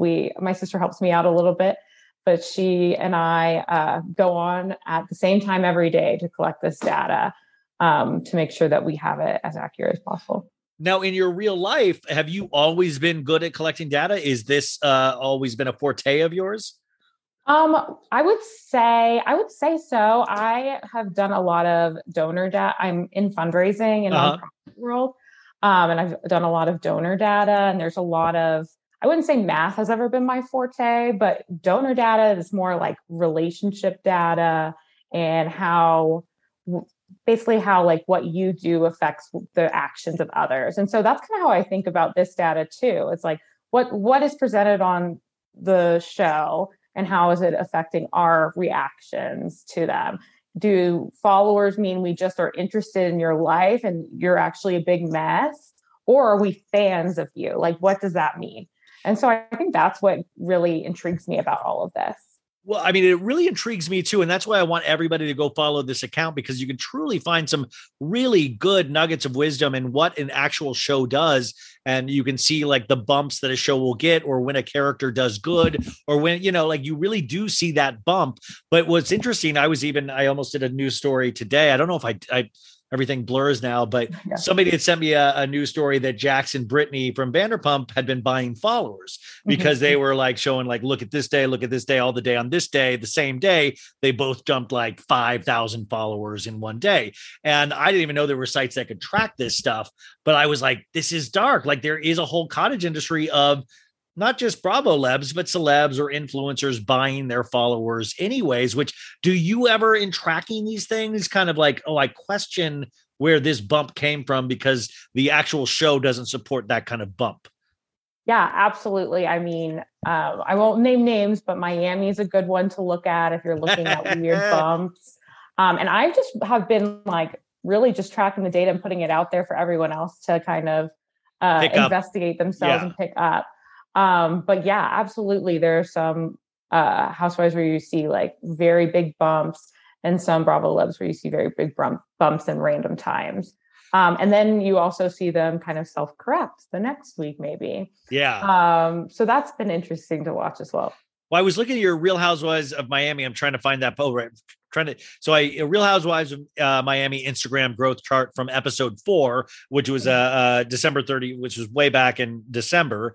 God, I keep forgetting. Like for some reason, I feel like we're in November of 2022. Like all the way back, it's just like 15 days ago. But I was noticing, I was like, I love I love that Miami's back on Peacock. But you do notice with the numbers is that everybody except for Larsa is growing exponentially. But the rest of them, and especially the newbies, aren't really getting that much of a bump yet. Like really. And I find that fascinating as a new character who people are responding to, where Alexia, like it went Larsa, Lisa, and then Alexia, which I thought like Alexia, it shocked me. I was like, Alexia should be getting way more because I feel like she's carrying a lot of Miami right now.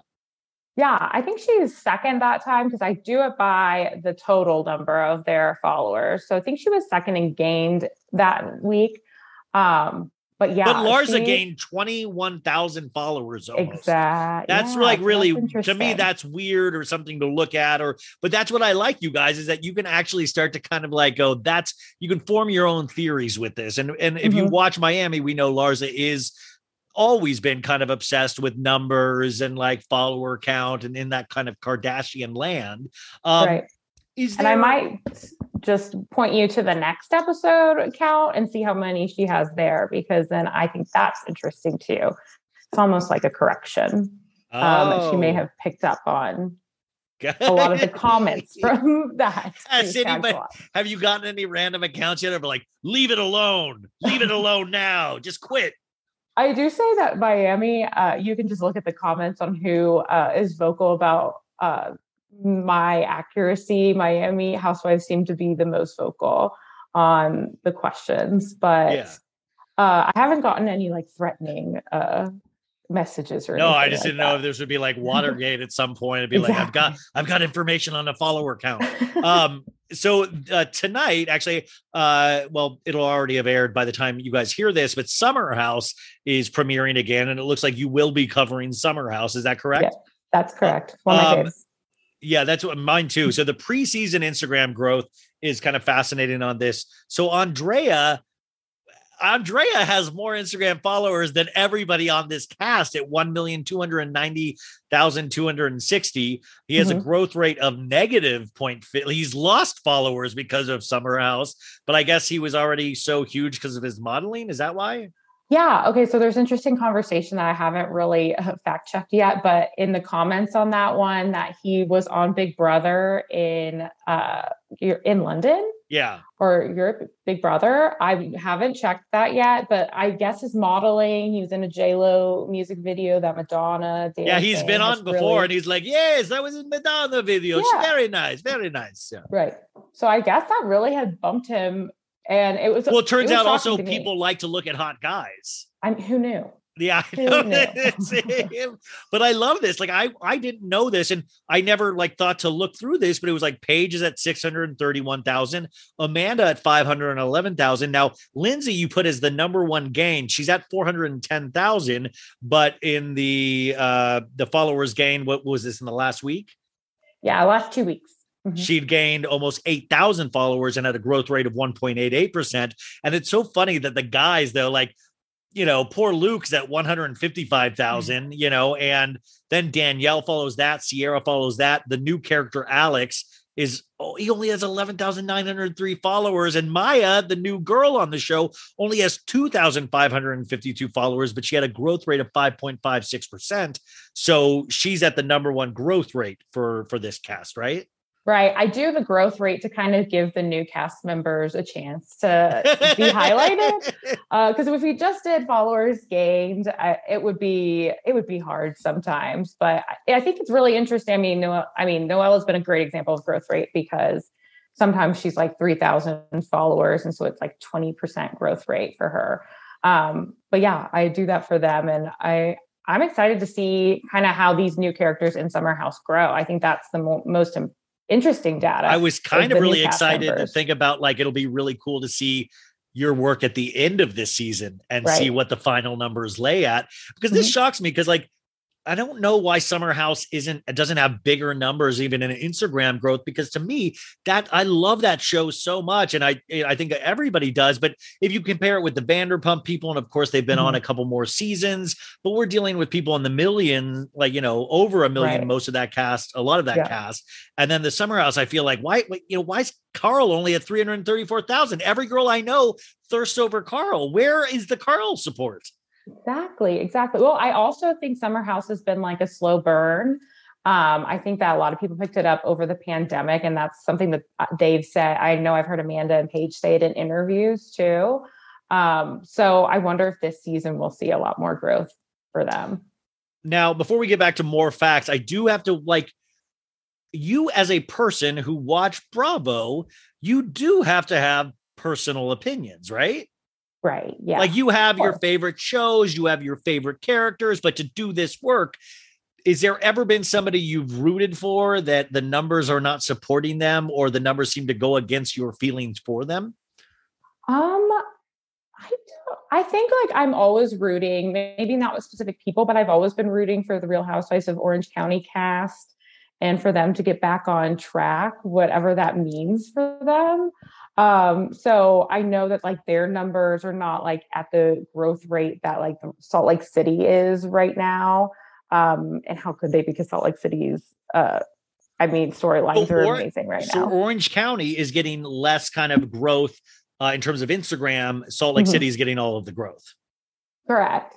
So yeah, probably that way. I think in the future, I would like if there's ever downtime for me, I kind of have set it up where there's not going to be that much downtime, but I would like to look at maybe the cast members of color and their screen time. And I think I might have some opinions about that. I haven't fully looked at it, but I think I might have opinions about it. That truly would be amazing. And I'm also like, and you don't have time for this, but I'm also so curious of the cast members that have left the show or been not coming back. Like, I noticed Bronwyn doesn't really get any kind of traction, or all, see her stories. And it seems to always levels out about like 2,000 unless there's like a special post. And I just wonder, like, after the show, do we see the dip, who we seem that has been able to use their platform, like a Bethany Frankel that has grown. That always makes me curious too, because then the name of the game after the show is to try to still make money without the show. Yeah, absolutely. And I would love to do that. So I think I have plans. So maybe we could get some of that going. Also, I've thought about doing like flashback Fridays on different episodes. Oh my God, that would be amazing. Would be interesting for screen time to see how we reacted to different people or different cast members and like how much screen time they actually had those episodes. Yeah. Tired of not being able to get a hold of anyone when you have questions about your credit card? With 24/7 US-based live customer service from Discover, everyone has the option to talk to a real person anytime, day or night. Yeah, you heard that right. You can talk to a human on the Discover customer service team anytime. So, the next time you have a question about your credit card, call 1-800-DISCOVER to get the service you deserve. Limitations apply. See terms at discover.com/credit card. You mentioned Noella having the number one game the other week, and yeah, she's at as of 2 days ago, she was at 72,323 with the growth rate of 2.96%. My God, I sound so smart when I talk about percents. I love it. And in my head, I always have to remind myself that this Bravo can somewhat still be niche. Cause in my head, I'm like, she didn't go up by 100,000. Like what, right. I'm not even the biggest Noella fan yet. I think there's something like so weird happening, but it's like interesting. Cause you're like, wow, they're not automatic a celebrity. Like they're not, and I would imagine, and I don't have this in front of me, but what has Mary Cosby's growth been this season? Has there been growth? Because even I get scared to follow Mary Cosby, Yeah, there has been some growth, yes. And it hasn't been as much as some of the other women on the show. Something interesting was that Meredith was having a ton of growth, like easily 1,500 followers gained 24 hours after every episode for like the first, or not first, but like for like 3 episodes straight. And then as soon as she kind of went on the Mary Cosby train and defended Mary in that infamous conversation, it went down to like 200 gained. See, that fascinates me because it really does. You get the gauge of what the audience thinks. That I love that. That is so interesting. Yeah. But Mary has been pretty consistent of having about like 250 to 350 followers gained. But for that cast, it's kind of low. Yeah. Who is the number one in Salt Lake right now? Currently, Heather has been doing really well since Meredith's demise, I guess. She's Meredith's demise. By the way, that's what I was saying about on today's episode of, I was like, Salt Lake, it's like, Jen, like if you read the court cases, is obviously guilty. I mean, just like, I hate to break it to everybody if you just read the complaint, but the fact is nobody else seems to be great around her. So it's like, yeah, I guess, yeah, Jen's horrible, but Meredith seems kind of horrible too. And Lisa kind of is in her own world and Mary's doing her Mary thing. And, like everybody's, there doesn't seem to be a lot of heroes in Salt Lake, but fascinating to watch. Yeah, I know. I thought I would see a lot more like negative Jen during the season. Me too. And I hear like, go girl, you go girl. Yeah. I'm like, what are we cheering on? Am I losing my mind? Like, yeah, she hasn't had a negative week for me since I've been tracking her. So I find that very interesting. That's wild. Oh, I love that. So just to gauge you as what is a show that you won't cover or will never cover? What have you decided a couple shows like I'm not going to cover that, Oh, that's hard. I don't like to say never. No, not that you don't like, but just like I can't take this on right now. Because I even noticed you do Below Deck, obviously, and I love Below Deck. Below Deck, people don't realize Below Deck is the number one rated show on Bravo in terms of just viewers. It's the only one my boyfriend will watch with me because it's that and Summer House are feeder shows for guys. I notice even my straight friends like. My buddy Nick will always be like, yeah, like they get shit canned wasted. And I love that. It's like, that's the one you can get guys to watch, Right. Probably, I think like maybe in the future, but $1 Million Listing might be one I would say I wouldn't cover, mostly because I love that show and I love looking at the houses. And if I had to make that somewhat my work, then I don't think I would love it as much. Not to say that I wouldn't do it, but that would be one where I haven't really figured out. But I think I have way more shows that I just keep thinking about how I can add them to the mix and how I could cover them. I'm really into expanding to competition shows on Bravo too, like Top Chef and Project Runway, and how we can track maybe the order of the runway shows and what that has to do. At a certain point, has Bravo reached out to you yet? This seems like this seems like they could use you as like some kind of like weather forecaster, but with Instagram. Like my thing is with like these to me, this is the show behind the show. Like I always want to do like a weekly, like Bravo should do a weekly show of like the week in the internet of like exactly this kind of data showing like forecasts, and you can show clips from the show. Like we got this bump after Lindsay said, you know, how many sandwiches have you made? She got this kind of bump. Like it would be such a fascinating show each week and really catch up the audience for people that don't really pay attention to social media like a lot of us do. Yeah, I have not heard from Bravo. I love that we're putting that out into the ether. Yeah, no, by the way, it never hurts. It never hurts to put out. I mean, like I think this is the kind of stuff I feel like Bravo does eventually listen. Like that's why I believe we got Winter House. That's why we got Real Housewives Ultimate Girls Trip, you know, expanding into those universes. But the point of asking what shows you might not cover is I just really wanted to gauge what your personal taste is in Housewives of like, I was trying to pick a Housewives show you didn't cover so you could tell me who's your favorite and least favorite on that show. Oh, well, one I haven't covered yet is Potomac. That's probably my favorite. But you watch it, right? It's amazing. I watch it. Mm-hmm. Who do you like? And by the way, I will say, I said this on today's show too. Real Housewives of Potomac is the gold standard in terms of housewives. All of those ladies are brilliant, even the ones that I don't like. But I think not liking a character is part of the Bravo experience and really gives me a lot of joy. Absolutely. But like, who do you, I mean, Karen and Giselle, who do you side with? I'm actually a Karen stan, I think. Okay, so then and I had been a Giselle stan for a while, but I think I switched this last season. That's the other cool thing too about Bravo, as I noticed that pattern is that it is like wrestling, where one year I'll like this other person, and then I'll feel like they turned into the bad guy, and I won't.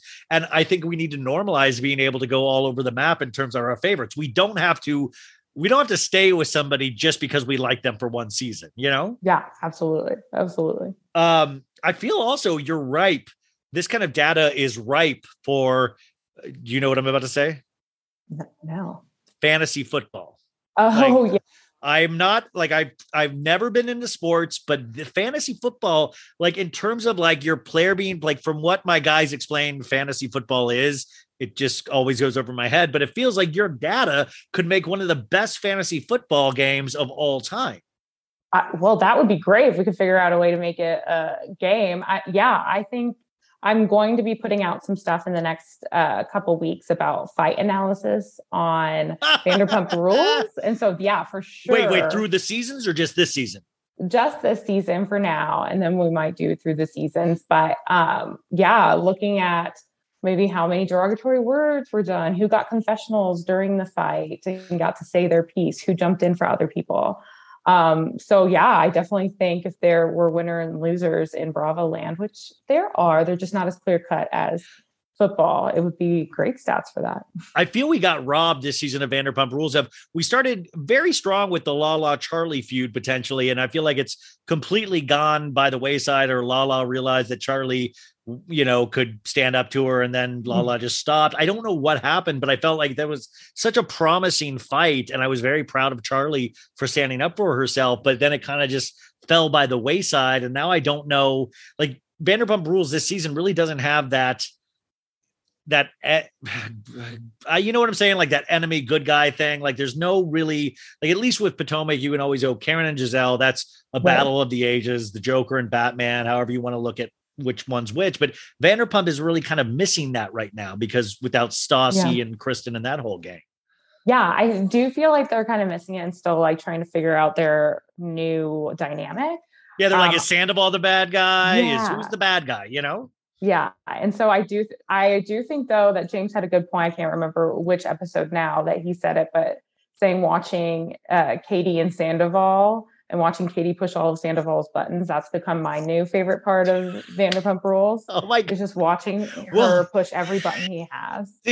I interviewed Sandoval last week, and this doesn't make the interview. We were talking about that, but like, the show is very real, you guys. Like, he was talking about, like, he was like, sometimes I get so tired, and like, you know, I've been working so hard, and then like somebody will question me and I just snap. And I'm like, and I was like, yeah, dude, I was trying to like, don't do that. Like, your work speaks for itself. But I felt like I was in this bizarro conversation, because you really see, even though the show presents itself as fake sometimes, or it seems fake, it's very real, these relationships. Yeah. I mean, for them, it's so apparent that they've known each other for a really long time. I mean, they are very like brother, sister, like fight like it, talk to each other very candidly like it. So I'm excited to go back to some of their fights too. Yeah. No. And look at those more deeper. So you've been a Bravo fan since like since the beginning. Since when did you pick up this addiction? Oh yeah. My mom and I started watching Real Housewives of Orange County when it first came out. So, I mean, I've always been, so that's like 16 years, person. Right? Like, yeah, I guess, yeah, that is. So I've always been a big housewife person. And then as I think they call it like Young Bravo started coming out with like the Below Deck and Summer House and Vanderpump Rules. Wait, they call that Young Bravo? One of my friends called it that this weekend. I'm not sure if that's an official thing. What is it? We need to call it. What is the teen like novel? YA. Yeah, it's Bravo. Like YA. Like YA Bravo. But yeah, one of my friends said that this. She's like, I follow your account, but I'm only a Young Bravo fan. And I was like, what's that? She's like, Summer House, Vanderpump Rules, all that. And I'm like, okay. see that for us. Historians, as older audience, we need to welcome in the YA Bravo fans. We need to hold them to our bosom. Not me, because that'd be weird, but like everybody needs to take a young Bravo fan and teach them the history of Bravo. It is very important for the health of these shows. And that's what I get excited is that we do actually have a history to cull from now. Like you just said earlier, you'll see so many flashbacks and shows because they have so many seasons to now pull from, Right. Yeah. So, I mean, I've been watching Housewives for as long as I can remember, really, with my mom, and she's kind of gotten off of the train with Housewives. Oh, is she worried about you right now with what you're doing? With how much I'm doing? Yeah, is she like, what are you doing? We're worried about you. She was I had Mary Cosby repost one of my graphics at one point. In a positive way or a bad way? I think she was using it as facts and she was calling out production. So I think that was the only time my mom was like, oh no, like I've seen a few Real Housewives of Salt Lake City episodes. I'm worried about this one. But that's the only time that she's been like worried. But yeah. You just brought up production, which I always find fascinating. We were talking about that you really see how these shows are put together when you're looking at the facts. Do you notice, I mean, I guess now you have to notice that, production, I don't know if the word favorites is, but they definitely have a person that they want to make the lead of every season, even if the audience isn't fully on board. Do you find that to be true? Yeah, I definitely do. I mean, Mary Cosby was pointing out, I think it was like one of the first screen times I ever posted of theirs. And she had like 2 minutes. For that whole episode. And so, I mean, that's a good example of like, there were some people on that same episode that had 15 minutes. And so, yeah, there are some, I think, favorites. I actually started doing a little like cover photo over the pie chart for my screen times to show the top earners. Yeah, I like that. That's really so that you can kind of go back to the grid and look and see if like the same people are the top earners every time, or if it gets mixed up. So hopefully you can kind of see for yourself if there are some clear favorites over the episodes, or if there is a good mix. But I would say there are some clear favorites, definitely over Orange County and Miami right now. Well, yeah, I mean, of course we see the Heather, but I also, this past week was Nicole's last week on the show. And I think she clocked in at like 47 seconds this last episode or something. Yeah.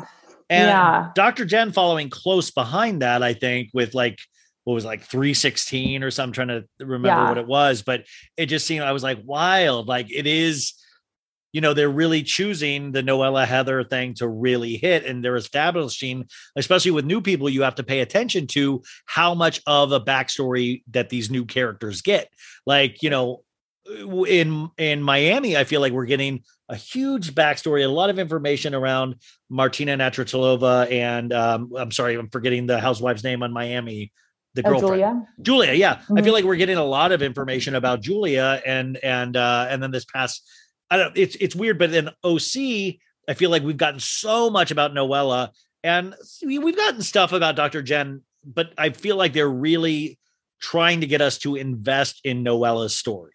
Mm-hmm. Absolutely. I mean, Noella's been in the top screen time, I think every every episode. I want to say every episode. I'm like looking at the grid real quick, but yeah, she's been top screen time every episode. So that's really, it's really been the Noella and Heather show, I would say, with Orange County. So which would lead us to believe is that they're investing in Noella. They are saying that she is not a flash in the pan. We want you to really get to know her.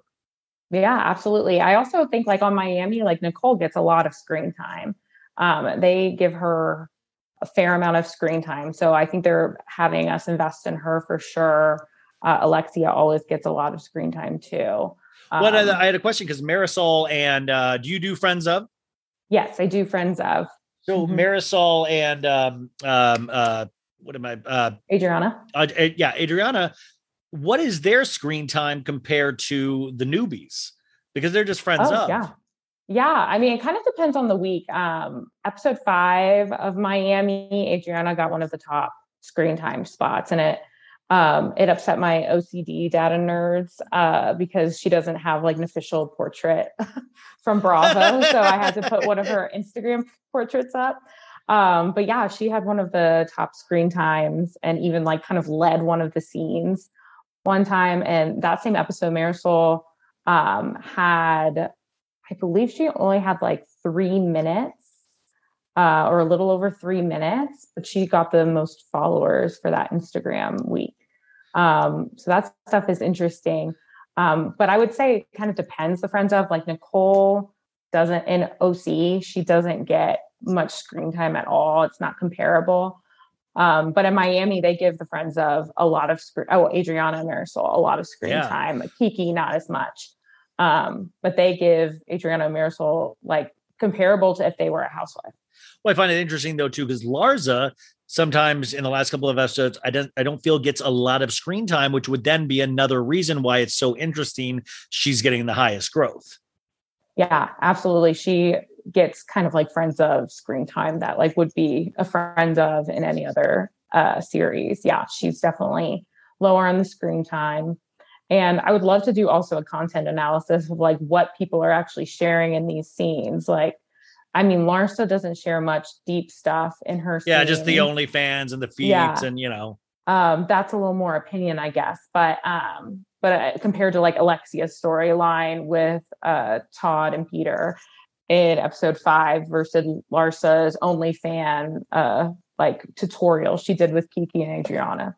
Those are like the two. In terms of numbers, I mean, we always say numbers don't lie, but do you have a opinion or like the psychology behind the numbers? Where I was even thinking about Larsa or thinking about potentially people that allegedly might have ever bought followers. Does it really matter if most people are really not going to look at the data and they're just going to look at that one number on Instagram, which says you're the highest, this is what it is? Do you have any thoughts about that? Or do you really think about the psychology of how important these numbers are? I haven't really thought about how important these numbers are. I think mostly they're not that important if we're really going to talk about it. I think probably engagement is more important. I have a social media background too. So I think if we're going to talk about like social media followers, it's more about engagement and your comment section and your stories and all of that, and who actually engages with your posts. But if for our purposes and data, I think and with Bravo and how they cast and how, kind of how the Bravo world is set up, I think it is important, the kind of cold, hard follower numbers. I think that's kind of what our Bravoverse is a little popularity contest. And I think also numbers are a big part of what you can bring to the show. So I think eventually, if Bravo were to ever call me, I'll put that out in the ether too. I mean, that's something that can be tracked and that can be of importance and value. And what you bring to the show could definitely be your following. Well, I even noticed auditioning for commercials out in Los Angeles the last couple of years, they've started to ask, what's your follower account? You know, and you're like, whoa, like, I mean, you know, a lot of actors don't really pay attention to that. I mean, there is a whole new game now that revolves around this because, you know, this is where they sell products to us. This is where, I mean, Kelly Dodd is depending on numbers and all of that to push what they're trying to do or just stay in some sort of limelight, is that this is conceived potentially as a tool. It started off as something to like, this is my family, these are my friends, this is what I'm doing with my life. And now it's mushroomed and ballooned to something completely different from what it was intentional or what they sold it to us as in the first place. Now, and then do you ever notice or have an opinion on these housewives and their stuff? Like, is there somebody or a newbie or that you're like, they're doing their social media right? As somebody that studies social media and has worked in it, what do you think gains traction just from a viewing standpoint in terms of digesting Instagram? I think consistency is the number one thing. So going on to one of these Bravo shows and getting the following, if you don't have consistent content that you're putting up, I don't think it's going to do much for you, and you're not going to retain those followers. I think like Lindsay from Summer House does a really good job with her content, and always which means she's sharing stuff, she's constantly posting, that kind of thing. Stuff, she's commenting on fan stuff. Like, people get excited when she like drops in and likes things or comments. And she likes stuff a lot, I will say. She really does. Like, she commented on something of mine today. Like, and it seems like she really does very aware of that. I mean, I hope it's Lindsay. I hope it's not somebody she hired to just interact, which you never know though. Like, these people do have social media managers, obviously. That's really interesting. And I think potentially why the guys of Bravo don't do as well either, because a lot of guys just don't care. Right. Or they don't have an artistic eye. They're like, okay, here's me in my shorts, Yeah, absolutely. And I also think it kind of goes both ways. Like, this data is also really good for maybe some cast members or housewives who maybe are seeing if there's even a value of being on the show. How do you measure engagement? Because I know you said comments and all of that stuff, but like, how do you really do that? Is there a really accurate way to quantify engagement on these things? Well, that would be kind of looking at your personal data in Instagram. I can't do that as an outsider unless I have your login information, which I'm happy to have anyone's login information if Guys, they want to give it to send her, DM her your stuff. She's going to do it. Exactly. And we could do it. But yeah, that would be the way to do the engagement. But I think it's a great tool for everyone. I like cold hard facts, like yes or no, like what is working and what isn't. And that's what this data, I think, kind of helps you kind of see. Well, okay. So just once again, what's working and what's not, in terms of pick an example of what's working and what's not, and let us know what you think from a professional opinion. I would say definitely look at Noella and Jennifer, Dr. Jen's Instagram growth. They started maybe 20 followers apart from each other before the season. And Noella is like double the times that Jen's is now, or Jennifer is now. So, well, we know from last week's OC that Noella says Dr. Jen posts poorly lit photos and tags the wrong people, Yeah. She was trying to get her followers even before there was a big discrepancy between the two of them. That's obviously what Noella's putting out there, and what the production's focusing on with Noella is giving her a lot. I think there's also a lot of the real time. There's always like the film timeline and the real timeline of what's happening. And Noella's definitely giving us a lot of extra tea on her Instagram, which is drawing a lot of people over to follow her. So if I was Dr. Jen and I said, hey, could you help me? Like, what do I need to do to Miss Acuna, what do I need to do to help my growth, to like do the right things? I just don't feel like I'm hitting it. I want to keep up with Noella. What do I need to do? I think collaborate as much as possible, collaborate with others. So that you can get your name more out there, and collaborate even with some Bravo fan accounts. Some Bravo fan accounts have some really great growth and have some really great followership. Thank you so much. Thank you. Yeah. So collaborate as much as you can. And also maybe try to collaborate with Noella and try to kind of hit your stride there. But unfortunately, I do think it is a lot. As the show is going on, I think it has a lot to do with what production is showing us. So I know that's the thing, because with production, they haven't necessarily, it's not like I mean, they've given a more sympathetic storyline to Noella in certain ways, but at the same time, I get confused because there seems to be big pieces that I'm missing. But the Dr. Jen storyline also is like, from the comments and stuff like that I have read, or even, is like, oh, she came on the show to get divorced. Her husband really doesn't seem to like her. And so we have this thing and it kind of, she's in the nether region where she's not bawling or anything like Noella is. So we're kind of looking at that and like, oh, she's crying, she's upset. I wonder how much, and she's portraying herself and she's a naturally beautiful woman. Like I always wonder, if Dr. Jen's somebody that like is the breadwinner for the entire family, right. Very respectable in certain ways of like, but at the same time, maybe not the most favorite in terms of viewers' eyes, because she sometimes looks like she's been sucker punched. Like what's going on here, Yeah. It looks like she has no idea what's going on sometimes. But yeah, I think that definitely like her storyline hasn't been as highlighted as Noella. So she hasn't had that like that moment yet, that table flip moment that she can really like ride home with, which I think. Oh, so we like should Noella advise Dr. Jen. You gotta have a table flip moment. You've got to do something big. Mm-hmm. Like Noella with the tears on her boobs. That was like, I think that was her moment of like, okay, like maybe she's going to be long-term, or like even Emily had a moment this year, the sandwich in the sauna. The sandwich heard around the world. Yeah. Like, exactly. I mean, who eats in it? Yeah. But by the way, those are like water cooler moments that we do all talk about. We meme them. It gets passed around, and then maybe that'll bring some new eyes on the show. So in terms of Vanderpump, as we're going to start winding down, you guys. Mm-hmm. She's already spent so much time with us, but Vanderpump Rules. Is there still room for growth? Not in the terms of the series, in terms of.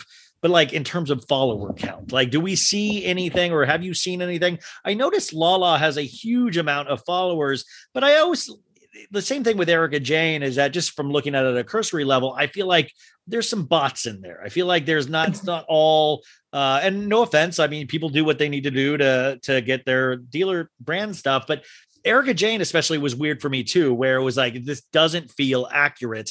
But that's just a feeling that's based on no facts.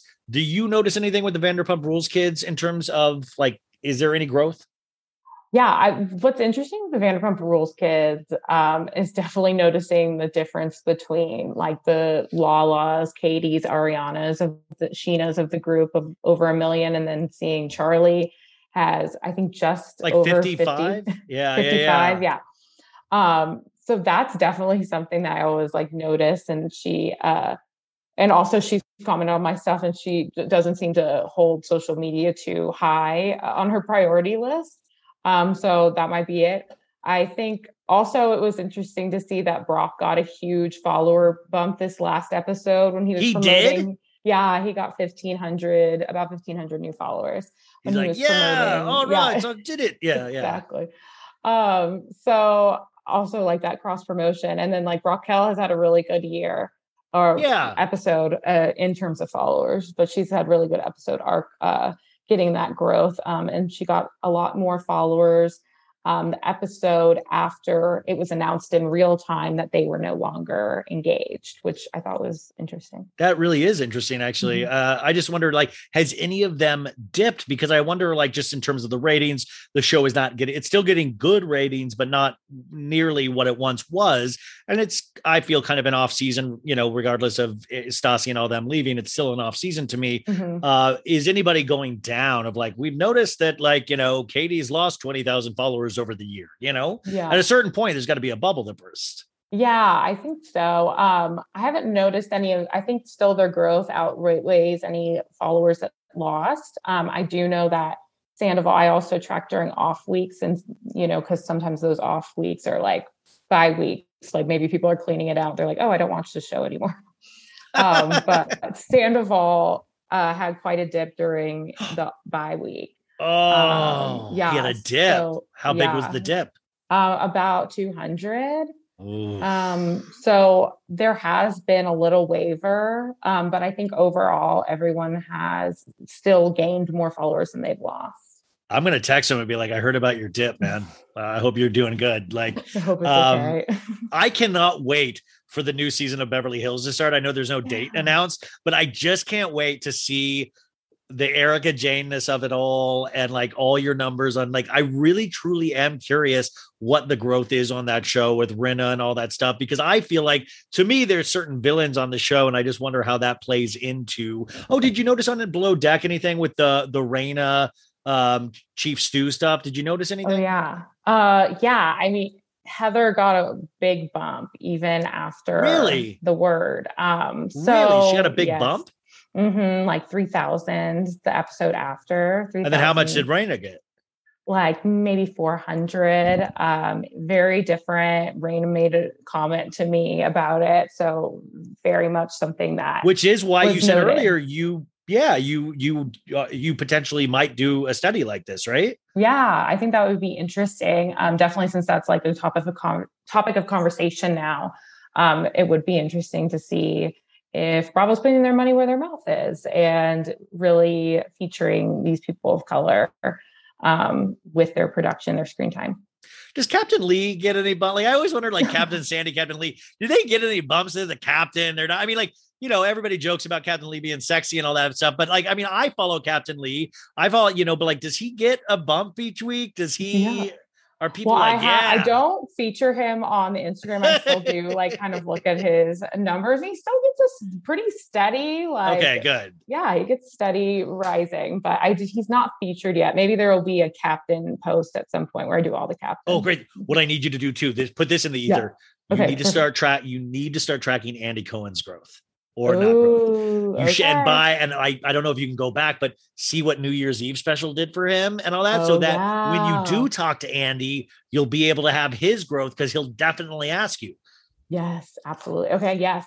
I love that. I'm just like, this is what you got to do. This is what you got to do. Totally. I know. And I love that we're putting all of these things in the ether that I'm going to Hey, you got to dream. Like, but yeah, because by the way, like, I mean, would you be bothered if this count got huge? Would that be exciting for you? Would that be annoying to you? No, I think that would be exciting. I honestly didn't think that. I mean, I got a huge bump myself. We're talking about bumps. I mean, I only started this account very end of November, and I'm not crazy high, but I'm over 6,000 followers right now. And so I had never expected that this many people would be interested. Oh, really? In this because stuff. I feel like we need to get you to 30,000 at least. I mean, like I'm telling you, everybody, the account Bravoholic Data, you're going to find it on the show notes. But this is really, I believe, one of the most fascinating Bravo accounts out there right now. So it is really something. And I know you guys are all diehards. So like, this is an account I need to really highlight this. I want you guys to follow this account because this is really going to be amazing stuff to actually back up your actual feelings of the show, or it'll show you that your feelings are incorrect and that you are going against the grain in your opinions. What do you hope people can get from this? Like, what, I mean, like, do you set out to doing this or like, oh, I hope I can give this to people? What is the thought? Well, I set out to do it just because it's something I wanted. So it was a very selfish goal. I'm like, I just want to have this information available and I wanted to track it. And now that I have people who like actually come and look at the data and do what we did today of like talking about the different episodes and the comments, I just hope it makes people think.